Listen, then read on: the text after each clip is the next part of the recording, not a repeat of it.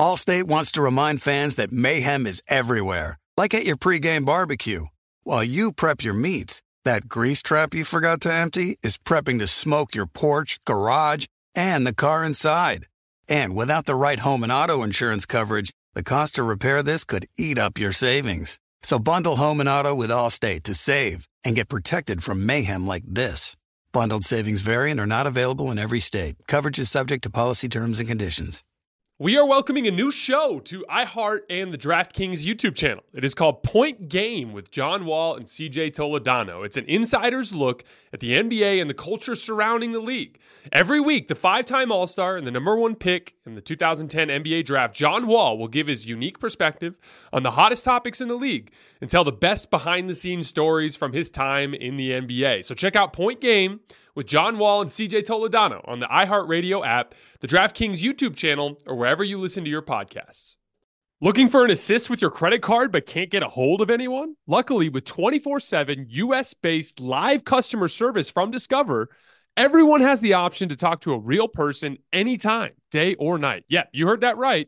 You can talk to a real human in customer service anytime. Sounds like a real game changer if you ask us. Make the right call and get the service you deserve with Discover. Limitations apply. See terms at discover.com/creditcard. The volume.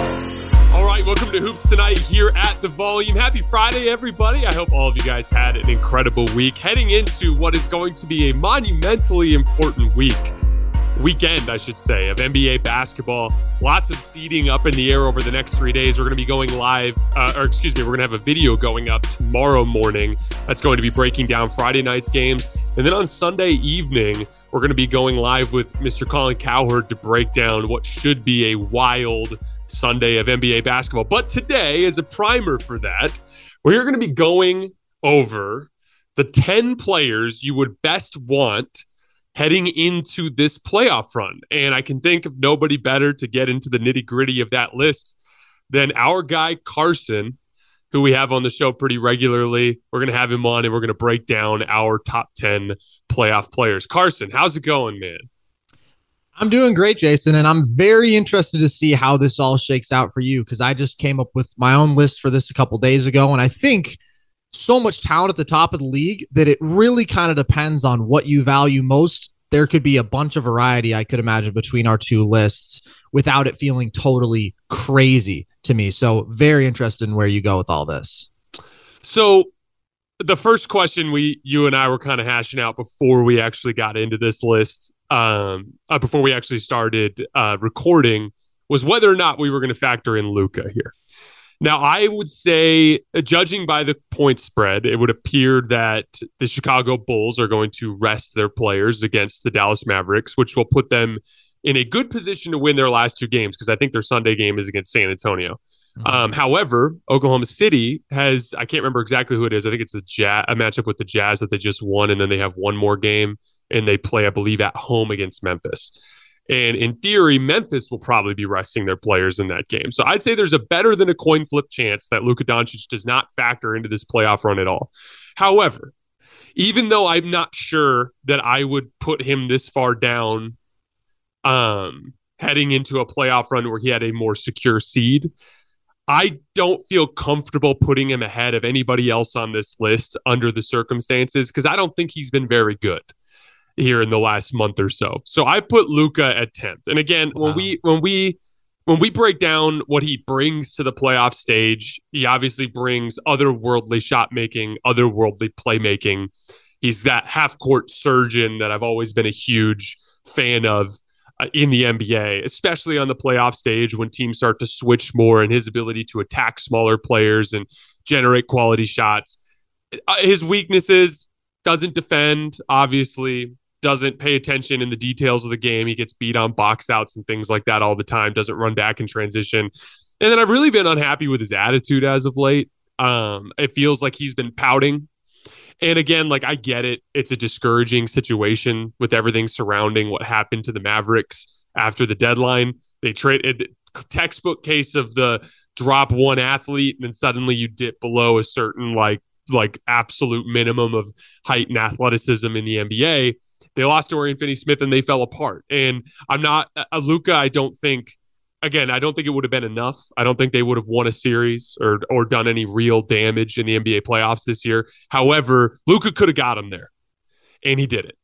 And so for the time being, I'm a big believer in winning being the top thing that we factor in when we discuss these players. So call it a punishment, call it like a temporary little penalty box or whatever it is. But even though I would probably put Luka higher, I have him at 10th right now. I would have Luka a few spots higher. I'd have him at 7 on this list. And I think that the reason for that is just that he is in arguably the most valuable archetype, which is, as you said, dominant playoff scorer, extremely versatile there, dominant playmaker who can elevate your team offense far beyond where your talent level would suggest that it should be. And he is legitimately one of the greatest offensive playoff performers we have ever seen. His playoff career stats are 32.5, 9, and 8 on 58% true shooting. And we have seen him every single time he's been there overperform even these incredibly high expectations we have, taking the Clippers to back-to-back battles when he was facing a massive talent deficit, and he was the best player probably in both those series. And then last year, obviously, elevating the Mavs to the Western Conference Finals, knocking off a 64-win Suns team with just this unbelievable offensive barrage. So I understand the issues with his defense, and I don't think he's quite as skilled as like a Steph Curry, a Nikola Jokic when you're talking about elevating team offense, just because those guys don't need to single-handedly possess the ball every single possession to have a massive impact like Luka does. Jokic can do so much with quick touches, playmaking. Steph, just his gravity at all times when he's on the court. So that's why I'd have Luka below those guys if we're looking at the like all offense, very little defense quotient. But I do still think his offense is so valuable, and he gets me into conversations that some of these other guys who may be better two-way players may have had better home stretches this regular season, just don't get me in because Luka is so dominant offensively. Yeah, it goes beyond the defense stuff. There is a lack of versatility with Luka. I want to cut him some slack because he's in the middle of a season and he's incorporating a new player. But like, I'd like to see him over the course of the next few years demonstrate the ability to be an involved offensive cog without being the heliocentric guy. Mm-hmm. And that's something that I'd like to see him work on. But like at the end of the day, his game has been proven to translate to this level.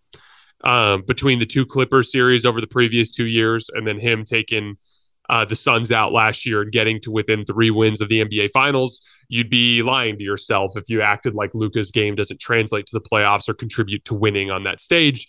It's just, yes, it's plain and simple. There are players that are better than him. So at number 9, and again, I want to be clear, this is not the same as like a traditional player rankings. Like to me, a traditional player rankings is like a hierarchy in the league that is a combination of like what you bring during an 82 game regular season, what you bring in terms of your championship pedigree, what you bring in terms of your playoff resume recently, but also like with an eye towards the future and what we can expect from you. And that, like, to me, it's like a hierarchy that's a factor of a bunch of different things. This list is intended to be for just this playoff run based on how guys are playing right now. So it's a totally different type of list. But at number 9, I have Jason Tatum.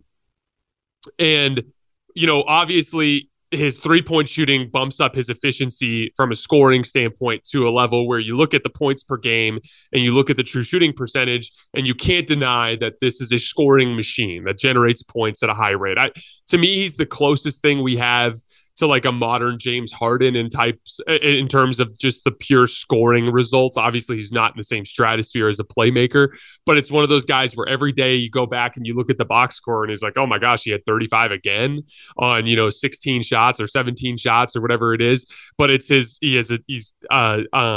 he's got a little bit of the grift to get to the foul line now that he didn't used to have. He's consistently tweaked his shot diet to take higher value shots. He's taken a lot of shots at the rim and a lot of shots above the break at the 3-point line and not a lot in the middle. And it's resulting in some efficiency. The biggest thing that freaks me out with Jason Tatum, a couple things, decision-making. He's actually a better playmaker than he gets credit for. And the Celtics are at their best when he's passing the basketball. But he does have a tendency to go through these long extended stretches where his decision making is poor. And Jason Tatum and his offensive approach to me is the big like bellwether for how the Celtics are playing as a team. And then lastly, just a lack of shot making versatility. So like his go-to moves are so rigid and there's only a few of them. And as a result, like he becomes a little predictable at the end of games. Whereas like Jaylen Brown has this real creativity and audacity to his shot making that I think helps him thrive on those stages. And a lot of times I think Tatum becomes predictable and guardable at the end of games. So that decision-making piece and that, you know, like in terms of pure production, he belongs on this list, but I don't think he has the versatility really on both ends of the floor to be higher than the guys above him. This is exactly where I have Tatum, and I think that you've laid out a lot of the strengths and weaknesses of his game really well. If you look at him, he's in the archetype of like, ideally, if we were to get the best version of Jason Tatum, that value would be like a 2019 Kawhi Leonard. But the reality is there are just a few areas in which he's not on that level. Very good defensively, not quite at that level in terms of impact. But more importantly, it's what you laid out. It's the overall offensive inconsistency if it's a question of being heavily reliant on that three-point shot, creating it for himself off the dribble, which at times does leave him. If it's at times issues with decision-making, playmaking, and just the reality that he doesn't have the sort of relentlessness, I'm going to get to my spot, and that spot might be 12 feet away, and I'm just going to hit my fadeaway that I trust myself to make it a 60% clip that like a Kawhi Leonard does. So there's a difference in terms of consistency, ultimately efficiency on the biggest stage, I think. I think that this is where you have to have Tatum probably in that 9 or 10 range. The only reason I don't have him at 10 on my list, honestly, is because of availability. He has been quite consistently available. But if he were in that true top tier, the Celtics would have won the title last year, and they would be clearly my title favorite this year. They've had the most talented rosters, but the reality is his inconsistencies has held them back in that really high stakes arena. It's really that simple. Like he would have won last year and he'd be the runaway favorite this year if he was one of those guys because Boston has the best team. It's literally that simple to me. I have at number 8 Kawhi. And you pointed out something that I think is so vitally important because Kawhi and Tatum are similar archetypes in a lot of ways. Like they've both kind of come along as playmakers to the point where you can at least count on them to make the right reads when they're in certain situations, and they bring that efficient scoring, right? But the part that you got to, and this is where points per possession is actually kind of a bad indicator of just the overall scoring versatility of a player. Doesn't mean that points per possession doesn't have value. It's just, it doesn't tell the whole story. So Jason Tatum on a points per possession basis on different shot types is going to have a similar type of efficiency to Kawhi Leonard. If you look at it like isolation, high pick and roll, all these different things. But because he relies a lot on above the break threes, and obviously getting to the rim has a lot more to do with the schematic of a 5-man unit and spacing and that sort of thing than actually like a reliable possession by possession type of result. You pointed out perfectly. Kawhi has these moves that he can go to. That's like, okay, it's only worth 2 points, but like if I get to my spot, I'm hitting this 60% of the time. And that's so immensely valuable when you get to the late game playoff scenarios, because again, even if Tatum's like, oh, I'm hitting this pull-up 3 at 38%, that's great. That means you're going to get, roughly 1.2, 1.3 points per possession, right? Awesome. Here's the problem. You don't get to take that shot at the end of the game and just notch 1.2 points to the scoreboard. Yeah. No, you're going to miss 2 of them before you make one, maybe. Or maybe you make it. But from a percentage standpoint, there's a better than 50% chance that possession's ending in nothing. And if you need a bucket on that possession, or it's a rescue possession at the end of a clock, having a go-to move that is an extremely efficient shot, like Kawhi's mid-range pull-up jump shots over both shoulders, or out of the post over both shoulders, or going right or left in pick and roll, those are just immensely valuable shots in the grind of NBA playoff games. So the big weaknesses for me with Kawhi, health, obviously. Like this dude, the last time we saw him healthy heading into a playoff run, broke down in the second round. He relies a lot on pull-up shooting. So if he does start to miss, he's not a guy that gets to the rim super consistently. And then from a playmaking standpoint, there's a little bit of a ceiling there. But right now I have Kawhi at 8. I would have Kawhi even a little bit higher at number 6. I think he is an all-time playoff performer, and I think that his game just seamlessly translates. The dominant wing scoring, the solid playmaking, the dominant defense that we can see from him on that playoff stage.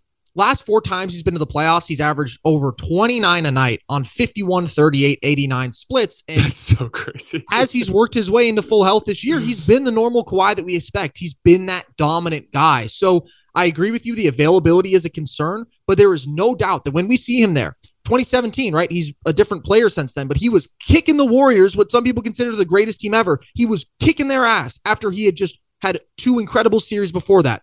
Both Clippers years, he was great with the exception of like that finishing stretch against Denver, and then he got hurt. And Toronto was one of the best individual playoff runs of this century. So I just believe in that value. I think that offensively, he is every bit as good as he's ever been. And I'm going to bet on that translating because we've seen it translate with him every single time he's been there. And some of these other guys who may have had more impressive regular seasons can't say that in the same way that he can. Well, what bums me out, though, is that team is not very good. And he's headed for a quick exit. And it's just really unfortunate. Number 7, LeBron James. Ooh. I still think when it comes to this playoff stage, and the reason why I have him down low is a couple of things. His health, obviously, is a big question mark. There's just not a guarantee that he'll be available throughout this entire playoff run. And then also he's having his worst jump shooting season since 2015. And that is just such an important part of his game. Now, he has shot the jump shot well since returning. Just in the last couple of games. I want to say he's like 7 for his last 16 from 3. And particularly in the second half against the Clippers the other night, he really had everything going. But it's been a little bit of an issue this year, and that I think lowers my confidence in him a little bit. But LeBron James, to me, there's a reason why LeBron in his career has been the most dependably great playoff player, in my opinion, in NBA history, even in the LeBron MJ debate. Regardless of who you think is better, and I think Michael Jordan has definitively had a more dominant NBA career in terms of the way he performed relative to his peers. But LeBron James is far more dependably great because Michael Jordan was reliant on shot making to a certain extent, and he had bad playoff games. You'd have a game where he goes 7 for 30. You know what I mean? LeBron James, I've never seen a player in my life where if it was a big playoff game, you could count on him to play extremely well. And I think it's because he has the perfect combination of tools. When you combine his ability to score at all 3 levels and to attack matchups, which is so important at this level, he is a top-tier surgical half-court playmaker. And defensively, he's incredibly versatile. Yeah, he's not the same defensive player in terms of consistency that he was when he was younger, but we've seen this time and again, and we saw it in 2020, and he's done it even just since returning this year. When he's engaged defensively, he is still a very impactful defender that can succeed and help, that can protect the rim a little bit, that can guard on the perimeter. LeBron, I believe, brings all that versatility to the table. And as a result, he is capable of impacting the game in so many different ways that if, hey, my jump shot's not falling, cool. He's going to go 8 for 22. He's going to have 27, 9, and 8. And he's going to be a net positive on both ends of the floor. That's his bad game. And that then it's like if the jumpers start falling, now we're looking at 35, 9, and 7 in a totally different type of game. So, like, again, it's the health, and his jump shot's a little finicky this year. But I still think I still think on this playoff stage, he's every bit as good as any of these guys. I'm really surprised. I have LeBron higher than you, Jason, which I did not expect. I think that the reality is we have never not seen LeBron James translate to the playoffs since he became that reliable, solid pull-up jump shooter. Obviously, you have the 2011 finals, but that was an entirely different player. I think that if you look at the combination of physical imposition, getting to the rim at will, genius playmaking, the only thing keeping him from being a bona fide top 5 guy to me is the inconsistency of his jump shot this year. But at the end of the day, I have faith in LeBron shooting at a respectable level in the playoffs. I think that this regular season is probably more of an aberration than his overall body of work, where he's consistently been that 35, 36% range from 3.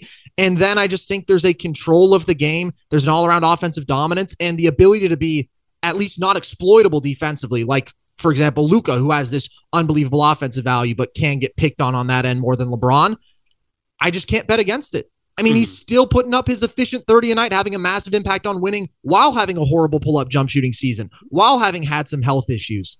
He's 38, but he is still, to me, immortal. So I have him in my 5 spot.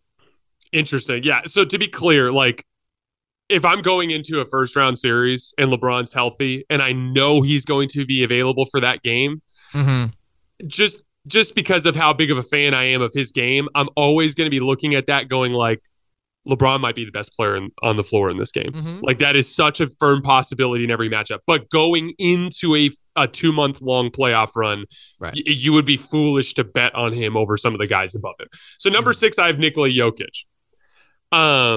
Strengths, obviously, outstanding playmaking and play finishing. His efficiency is just hard to even fathom. I mean, he's pushing 70% true shooting this year, right? The big thing, there's 2 things that worry me with Jokic. Obviously, defensive versatility. I actually think when he's really locked in, he can be an average rim protector, which is enough to be fine defensively. But in the versatility department, with the way that teams are going to try to pull him away from the rim, obviously that's a weakness. And then I also get a little bit worried with Jokic as it pertains to aggression. So, like, he reminds me a little bit of early LeBron, where when the game calls for him to just go make his own shots, sometimes he can be a little bit too much of an offensive engine that's just trying to create shots for his teammates instead of doing the Joel Embiid thing, which is like, I'm Joel freaking Embiid. You can't guard me. The next 5 possessions, I'm going to shoot over the top of you. You know what I mean? And it's not that he can't do that, because obviously, like, when we look at it, his post-up scoring is the very best in the league, basically. He does have that ability, but it's more of a mentality thing for me. I think he struggles with identifying when the team needs him to just shoot every time down the floor. So that's why I have him at 6 right now. The one thing that I will say is that I think we have seen Jokic get that a lot more on the playoff stage than he might on your average regular season night. Of course, this has been with abysmal backcourt talent in the last 2 years, but his last 2 postseasons, he's been over 30 points a night very efficiently. So I do think he gets it a bit more on that stage. And the reality to me is that he's the best offensive basketball player in the world. And so that to me has to put him in my top 4. But the differentiator for me between him and my 2 and 3 spots is his exploitability defensively. Because it's not just that he's a below average defender. It is the fact that he's playing the most important defensive position. And it's just easier to involve a center in any action, right? Bring him up into pick and roll, just attack him at the rim and challenge him as a rim protector. So that knocks him down for me. I still do feel like 6 is too low, though, because we've seen Jokic lift his team to be a top 5 playoff offense every single time that he's been there. And the only time that we've seen them with the kind of playoff talent in these last few years that you could expect to even win a series, when that roster wasn't as talented as this year, but in the bubble, they went to the Western Conference Finals. They beat a Clippers team that was clearly more talented, and Jokic was out of this world. In the last 2 years, individually, offensively, he's been everything that you could have hoped for. So I just think that offensive value, the fact that he's proven that translates clearly, is something that, for example, a Joel Embiid has not done in the playoffs. It is something that an Anthony Davis can't claim to have, because he can't be that reliable number 1 every single night offensively who will make you a lead on that end. And so I do think that Jokic should be a little bit higher than this. I get the defensive concerns, but he's so great offensively, so monumentally great, that I have him at my 4 spot.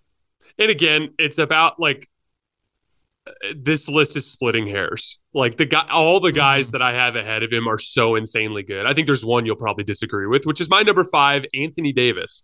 So, when I was thinking about his strengths, the first thing I put down is just physical tools. And I just want, obviously we can go at, like, the play finishing, the rim protection, all these different things. But Anthony Davis, to me, is the number 1 athletic wrecking ball in this playoff field. With what he can do defensively, protecting the rim and switching out onto the perimeter, I actually believe, even though I think Giannis deserves to be called the best defensive player alive because of what he actually does on a nightly basis and his availability, that's his crown. I actually think Anthony Davis has the highest defensive ceiling in the NBA. I believe that when Anthony Davis is at his best, Nobody can protect the rim while also coming up high out of a drop coverage, while also switching, blitzing, rotating, everything that he does. Nobody can do what Anthony Davis does. It blows up NBA offenses. I've actually never seen a defensive player do to an NBA team what Anthony Davis did to the Miami Heat in the NBA Finals in 2020. He absolutely and completely devastated their offense to the point where they did not know what to do. And that was an NBA Finals team. And then on the offensive end of the floor, say what you want to say. Obviously, there's some limitations there, and there's no doubt that he's not the same offensive player as someone like Jokic or someone like Embiid, but you're going to get 26. You're going to get, high 50% shooting. And on any given night, he can go for 40, 45 points if he's got his touch going on a handful of his particular shots that he leans on. This to me is the textbook playoff translatability quotient. No one in the world would take Anthony Davis over Nikola Jokic or Joel Embiid. With what they can do to raise a team's floor over the course of a season because of their higher offensive ceiling, they are better options to build your franchise around. But when the ball gets tossed up in the NBA Finals, and it's the Western Conference Finals, or it's in one of those late round playoff series against an elite team, what he does translates to that level in such a visceral way that it's hard to describe, but it's just like a sheer force of nature type of thing that to me increases his playoff impact to a level that very few guys in the league can actually reach. There's a case that he's the best guy in this setting because he was better than LeBron through that entire 2020 run, basically until late game situations where LeBron's half court surgery became the value piece. But he was the best player in the bubble, basically, in terms of his overall impact on winning. I think his injury history has turned people away from him in a lot of different ways. But I think Anthony Davis, there's such a huge gap between his ceiling and his actual level of consistency, but you could argue his ceiling is higher than everybody, and that's why I have him at number 5.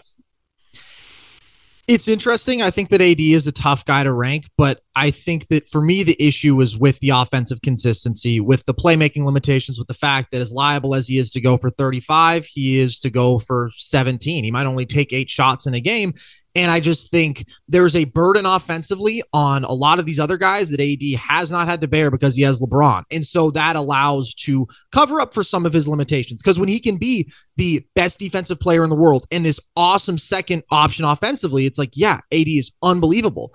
But a lot of guys are single-handedly asked to elevate their offenses to being elite, which is what gets their team into those elite conversations. And so that, combined with availability, moves AD down a bit for me. I think that Bubble AD was like the best version of him we could ever possibly hope to see, unless he shoots that well from 3 again this year. And still, I think that push come to shove, LeBron was the more valuable player. The LeBron was the better player. And that's just an archetype thing. If you are that great perimeter initiator who can also defend, especially, it's just more valuable if you're that great offensive engine. And so even compared to a guy like Kawhi, the reason I would lean him is because I just trust the offense more, and I know he's going to have a high-level impact defensively. So I don't have a problem with AD at 5. I just am not sure that the consistency makes me comfortable having him up that high.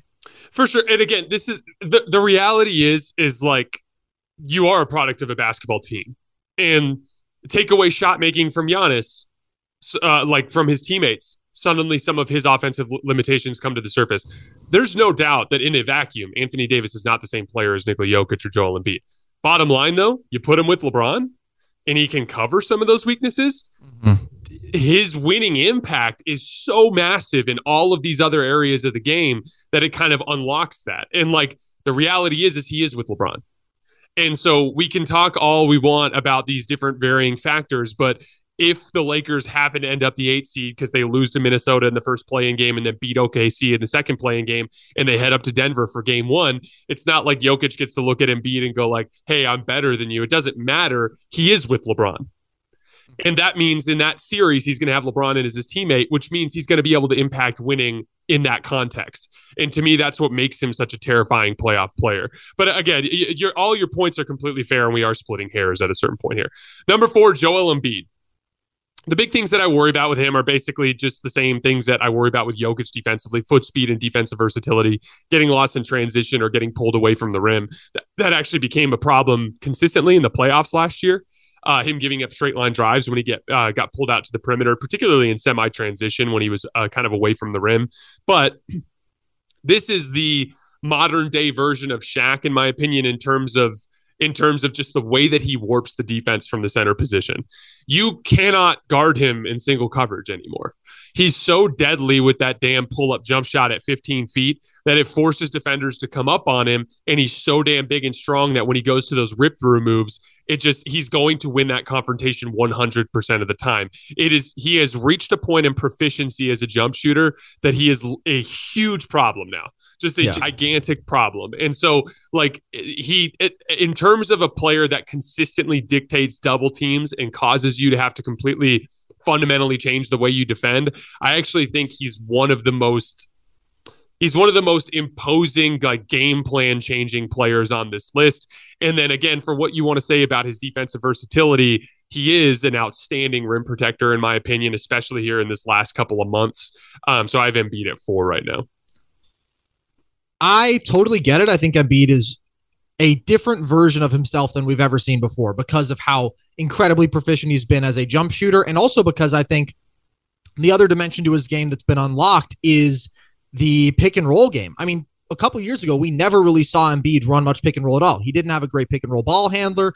Now he does in James Harden, and he's gotten so good at that free throw line jumper and everything that feeds off of that, getting to the rim, getting to the line, that he's the highest scoring pick and roll player in the league when you're talking about roll men. So I do think this is the best Embiid that we've ever seen. That being said, I think his playoff resume is easily the weakest of anybody in this top 10. And I don't think that we discussed that enough. We have consistently seen his decision-making, playmaking fall apart in the playoffs. 2.8 assists per game to 3.4 turnovers in his playoff career, Jason. And yes, he's a better playmaker, decision maker than we've ever seen him be, but he's still probably the weakest out of this entire group there, and he will see a lot of doubles. And so he has to consistently make the right reads there, or else some of his value is going to diminish. We've seen him struggle as a shot maker. He has not been the same jump shooter, finisher in the playoffs, under 47% from the field, under 30% from three. We've seen him struggle to get to the line. His free throw attempts from the regular season to the playoffs have gone down by basically 2 a game in these last 2 postseasons, which makes a lot of sense. There's a lot of foul baiting. You just don't get that in the same way in the playoffs. And then we've seen his health fall apart. Every single time that Philly's been to the second round, he's missed a game.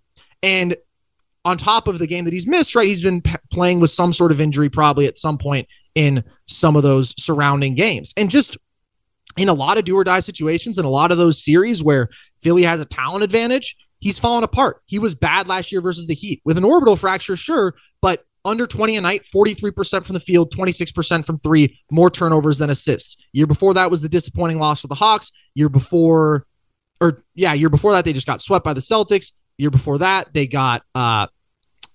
he was terrible against the Raptors. So I think this is the best version of Embiid ever, but I do think he needs to prove it. And I do think the archetype of I can lift everybody offensively is more valuable than Embiid's I will be this dominant scorer when he hasn't been a dominant scorer in the playoffs. And I do agree with you, in a playoff setting, you play against a great pull-up jump shooting team, you play against a team that's going to involve him in a lot of pick and roll, and he's got to cover a lot of ground. I do think that his defensive value is not what some people might expect it to be because he is a slower, plodding guy. So I'm lower on Embiid than the consensus for this. I just think the LeBron, the Kawhi, the Luka tiers, those guys, we've seen it offensively. And Embiid has been better than any of them this year, but I just have faith in what we've seen on this playoff stage a bit more. So I had Embiid at 8 when I did my rank. Wow. Yeah. Everything you say about Embiid's playoff resume is real and true, in my opinion. However, I actually think he is not just the best version of himself now. I think Embiid is considerably better than he was last year. Mm-hmm. It's hard to describe, but I noticed this in my own basketball development as I was growing up, but it doesn't happen linearly. You take leaps, you figure things out and you take leaps. There's it almost happens overnight sometimes when something clicks for you in a specific area of your skill set. And it's suddenly this makes sense to me now and I can do this at a higher level. I actually think Embiid legitimately has taken a leap up to the next tier of superstardom in this season. And so everything you're saying about his playoff resume is true. but I want to see if he can do it this year. I want to kind of give him the opportunity to prove that he's improved. Number 3, and I actually think this guy has been arguably the best player I've seen this season when he's been healthy, but I'm tossing just basically I'm giving essentially leeway to the 2 guys in front of him based on their championship pedigree in recent years. But at number 3, I have Kevin Durant. I think obviously he's having, I believe, the best pull-up jump shooting season in the history of the league.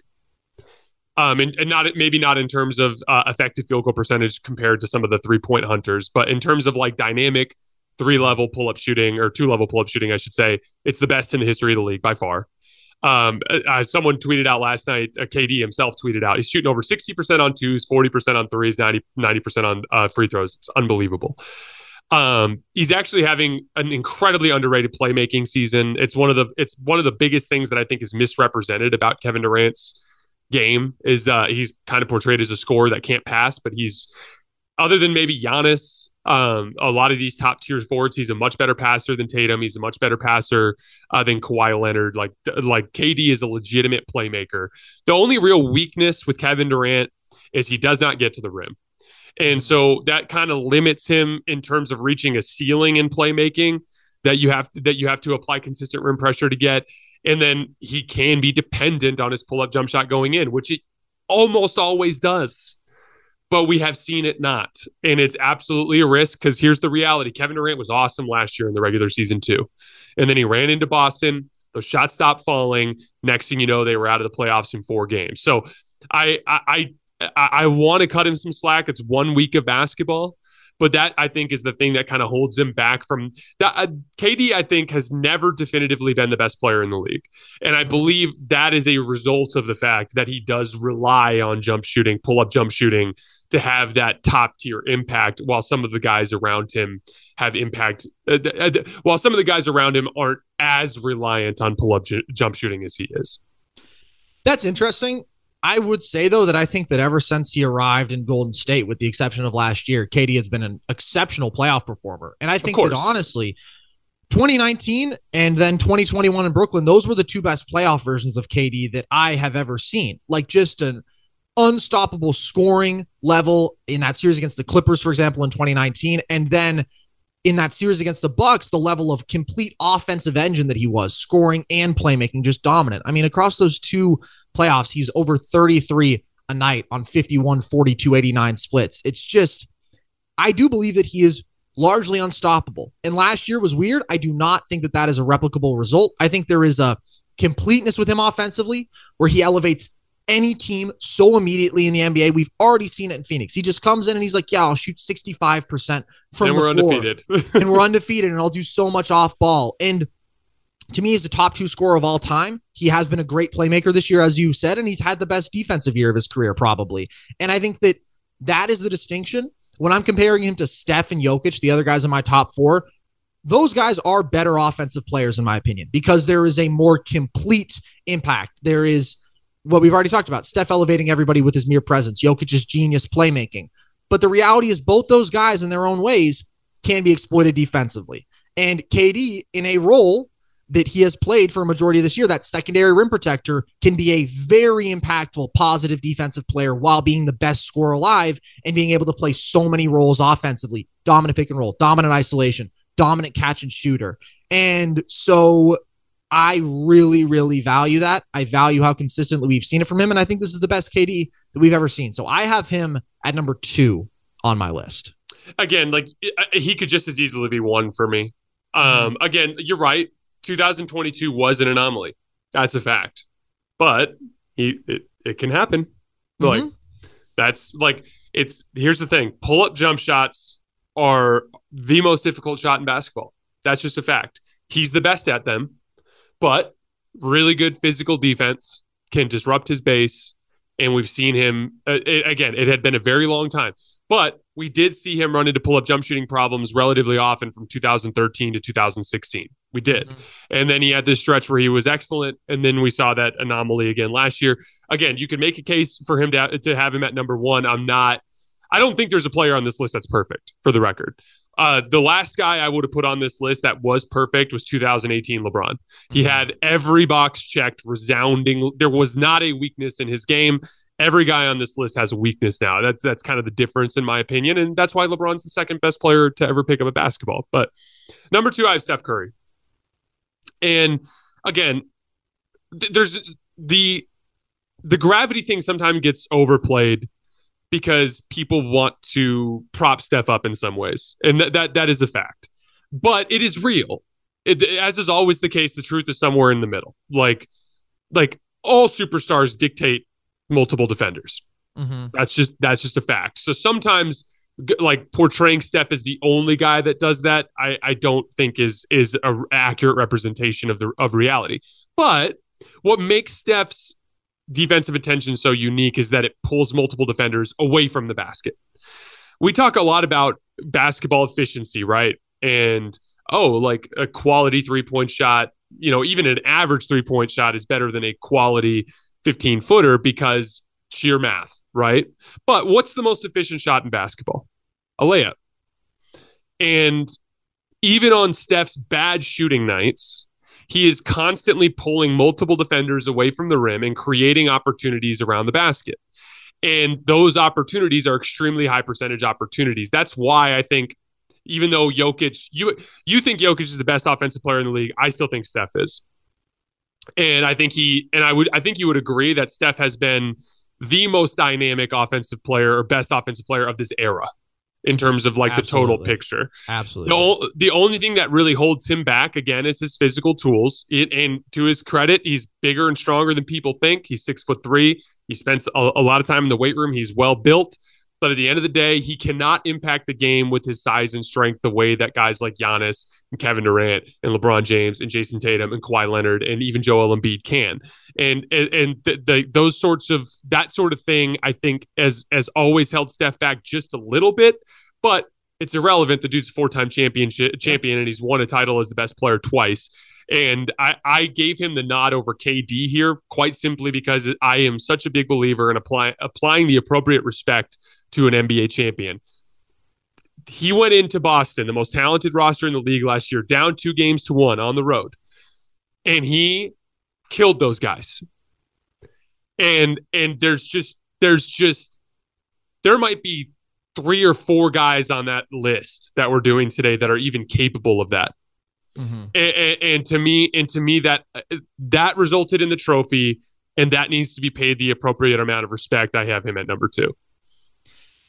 One of the things that I think is really funny about just the evolution of skill in today's NBA, and I was just thinking about this the other day, is when we talk about peak Steph, a lot of people probably still go to 2016, right? Unanimous MVP, this efficiency we'd never seen.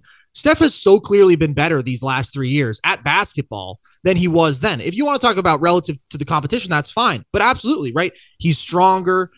He's had these unbelievable pull-up jump shooting seasons last year, not in the regular season, but last year's playoffs was the most impressive individual run we've ever seen from him on that stage because he elevated this team that didn't have another consistent offensive star to be great offensively in the playoffs. We talk about their defensive foundation all the time. They were a better playoff offense last year. They were 4th than a playoff defense where they were 6th. And so they've always had that 2-way formula, but Steph has always been the offensive foundation that makes them brilliant year in, year out. So I will not push back against Steph being number 2 for you. Again, to me, I slightly lean KD just because Steph, as much as he has improved defensively and worked on that, it's like you said, if you're not an exceptional defender at 6'3", with the level of switching that we see in today's NBA, you can be attacked, you can be exploited. And so it's not a strength for him, whereas for KD, it can be. But his playoff resume is so underrated. He's consistently been great on that stage, one of the most prolific and efficient playoff scorers ever. And it's so much beyond that, elevating the offense. I agree with you. Obviously, every star is attracting multiple defenders, but I don't know who has reshaped an entire defensive approach every single possession just by being on the court like Steph. So I think he's up there for the greatest offensive engine of all time, and I think he's as good as he's ever been. So I think he belongs in this top 3 at the very least, and that's where I have him at 3. Yeah, and it's similar to LeBron. His bad games carry so much impact as a result of that. But You're right. There's a limited. The best way I could describe the Steph Curry defense thing is like It's not a good option to attack him because he is a good defensive player, but it's a much better option to attack him than anybody else on the floor. Right. And so what ends up happening? They target Steph, and it's just a ceiling, so to speak, that kind of caps him from reaching like that next level. But to me, it's like such a testament to his greatness, because to put it simply, how many guys that we consider to be top 7, 8, 9 players in the NBA are not supreme athletes? None of them, except for Steph. He's the one guy who overcame what's crazy is, compared to other humans, he's a freak athlete, literally a freak athlete with great size. Like, he's probably 98th percentile for men on planet Earth in height, but it just doesn't matter because in the NBA, they're all like that. Right. But yeah, I have him at number 2. Number 1, deserving, in my opinion, Giannis. Unbelievable, relentless rim pressure. I think he's the best passing wing in the league other than LeBron and Luka. Defensive versatility, his ability to protect the rim as a primary rim protector and pick and roll, while also devastating teams as the low man guarding the weak side corner and blowing up plays behind Brook Lopez, and his ability to switch out onto most of the wings in the league. And he actually does okay on guards as well. I believe that in combination with just the way that his game translates to this phase, and the fact that as the level of physicality increases, his advantages increase as it becomes more and more like football and a little bit less like basketball. The only weakness you can really attack with him is his over-the-top shot making. And he's actually regressing a little bit in that regard. But it's just kind of like the Anthony Davis thing. Like, they have Chris Middleton, although Chris Middleton just received an MRI and is going to have to like that. We haven't talked about that, and we'll probably get into it, Carson, the next time we talk when we start focusing more on the playoffs. But that Chris Middleton knee injury is very significant because, kind of coming into that Celtics win the other like a week or so ago, we were kind of viewing Milwaukee as kind of separating themselves. And then they tailed off a little bit, and now Chris Middleton's hurt, and now things feel more open than they've ever felt in the NBA, which is kind of why everyone's kind of coming back around towards Boston, because, it's like they're the most talented team. But the reality of the basketball predicament is Giannis does have Chris Middleton. He does have Drew Holiday. He does have Joe Ingles. And so they don't need him to be an over-the-top shot maker in order to succeed. And so even if you want to look at him in the face and say, yeah, well, I'm better than you at this specific thing, within the context of team basketball on the Bucks and the way that they cover for his weaknesses, nobody in the NBA impacts winning on both ends of the floor the way Giannis does right now. I think that you're absolutely right. And there's a couple key differences, in my opinion, between this Giannis and the version of Giannis that we could see exploited, right? Like, we saw teams that were built similarly to Boston to stop Giannis with these great variety of wing defenders who you could build the wall with and you could really challenge him. We saw it in Toronto and they beat him, and we saw it in Miami and they beat him. And then Boston beat him, but not really. I mean, without Middleton going 7, Giannis was unstoppable for many stretches of that series. And the keys are his playmaking development, and I agree with you, the addition of like a Drew Holiday presence. And now you can't really even say that inability as a perimeter shot maker holds him back from being number 1 when he is so physically dominant, very good as a playmaker, and I think right up there for the best defensive player alive, and so versatile on that end. It's like the guy walks into 31, 12, and 6 efficiently and will wreck the game defensively. It's really, really tough to say that anybody else is better than that, has a higher baseline than that, because of the just physical imposition and the defensive floor and ceiling that he has every single night. So Giannis, to me, also has to be number 1. Yeah, so one last thing I want to shout out with Giannis before we get out of here. He's kind of figuring out the pacing himself elements now, too. This has always been one of the most underrated parts of LeBron James's career. And he gets criticized a lot for it. And it makes sense because it's like, yeah, like if you're voting for MVP and he's kind of mailing it in on 2/3 of the nights.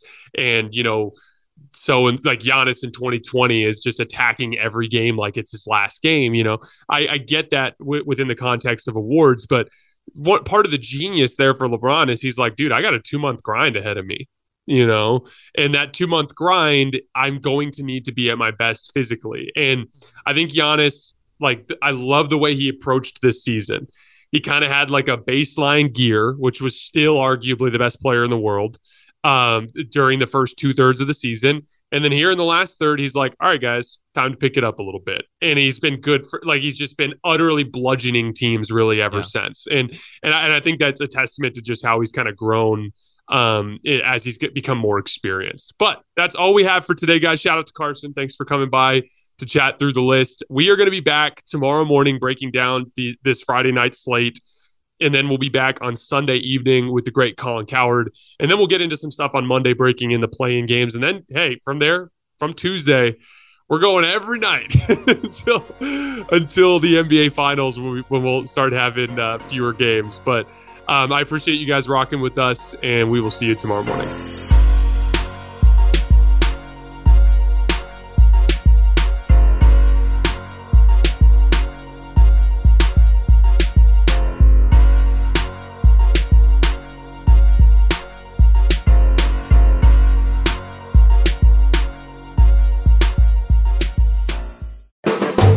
The volume. Allstate wants to remind fans that mayhem is everywhere, like at your pregame barbecue. While you prep your meats, that grease trap you forgot to empty is prepping to smoke your porch, garage, and the car inside. And without the right home and auto insurance coverage, the cost to repair this could eat up your savings. So bundle home and auto with Allstate to save and get protected from mayhem like this. Bundled savings vary and are not available in every state. Coverage is subject to policy terms and conditions. Tired of restless nights? At Leesa, we know good sleep is essential for mental, physical, and emotional health. From memory foam mattresses to hybrids that keep you cool all night long, Leesa's mattresses offer exceptional comfort and support with free delivery and 100 nights to try out your mattress in the comfort of your home. For a limited time, save up to $700 off select mattresses plus 2 free pillows. Go to leesa.com/iHeart for an additional $50 off mattresses and select goods. Exclusions apply. See leesa.com for more details.